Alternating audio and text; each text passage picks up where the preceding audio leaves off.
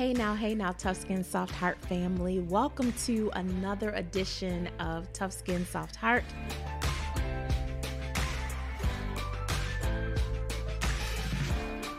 Hey now, Tough Skin Soft Heart family. I am so grateful that we are gathering.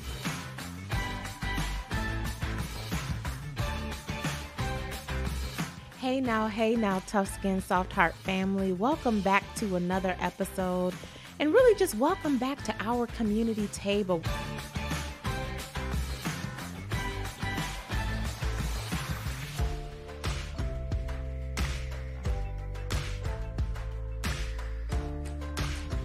Hey now, Tough Skin Soft Heart family. Welcome to another edition of the Tough Skin Soft Heart podcast. I am delighted every time. It never gets old. I am so excited that you have made this podcast part of your restorative rest practice. You know, lately in my own life, I've stopped saying just rest, but I've been intentionally using language of restorative rest because what I've learned in my journey is that rest alone is not enough. Let's just be honest, y'all. For most of us who lead, love, and serve in transformational ways, way too often we are leading even when we are on E, right? Emotionally, spiritually, in all the ways, right? Even when we're on E, we still know how to slay. And so sometimes we don't rest, we just collapse, right? We just fall out, right? And so we want to change that culture. We don't want to pursue rest from a place of burnout. We want to pursue rest from a place of regeneration.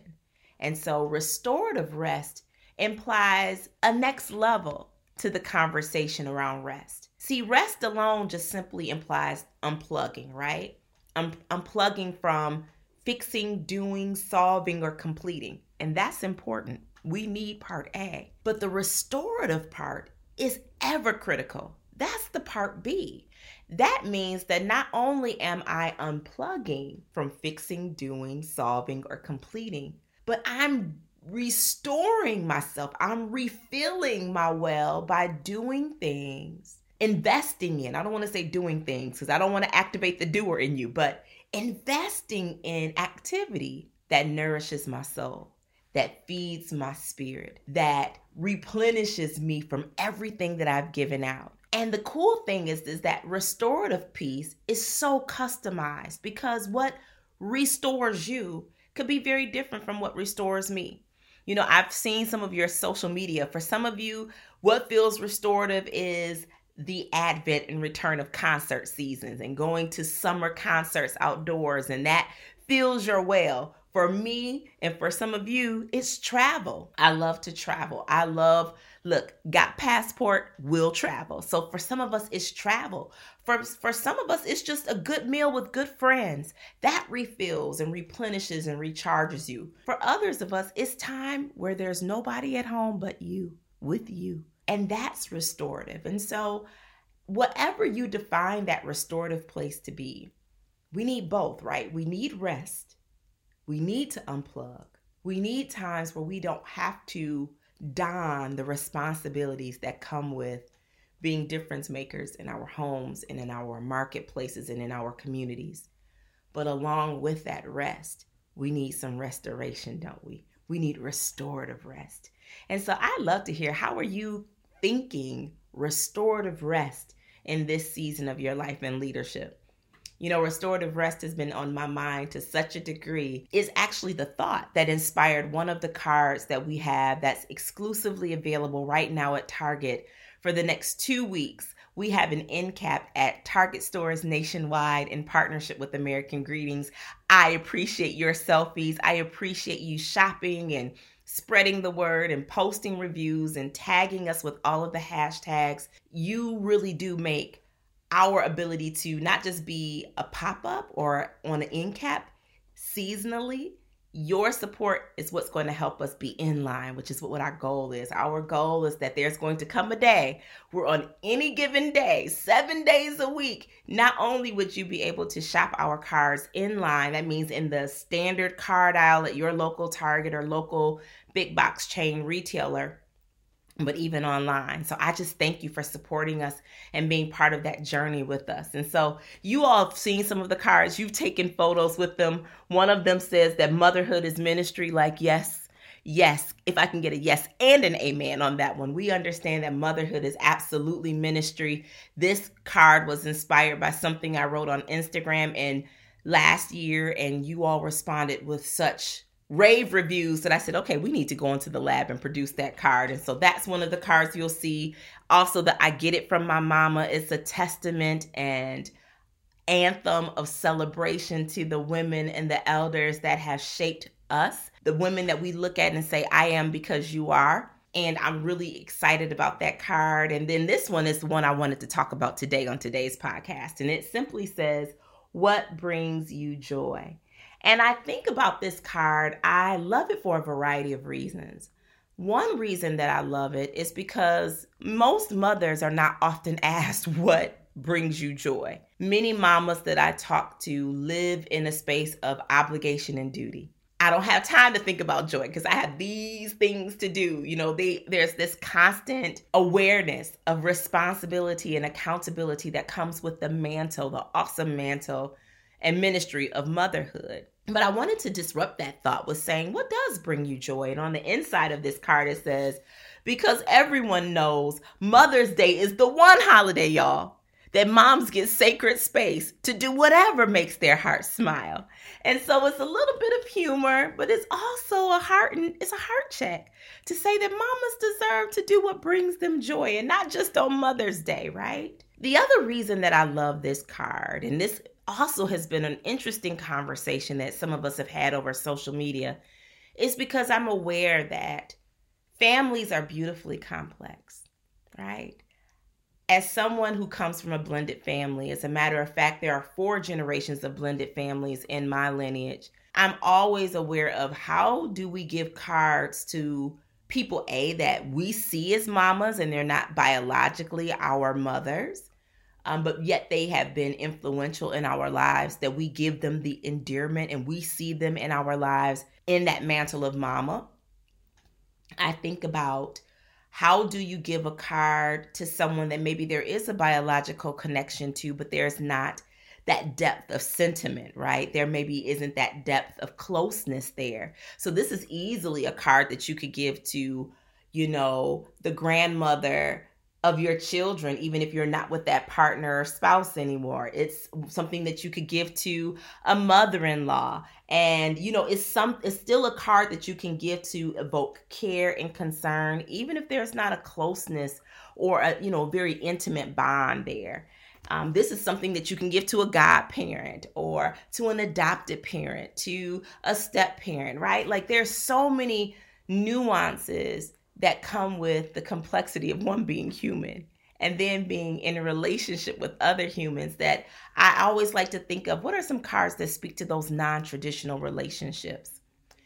But above all, I've been really meditating on this question of what brings me joy. And I invite you to think about that too. What brings you joy?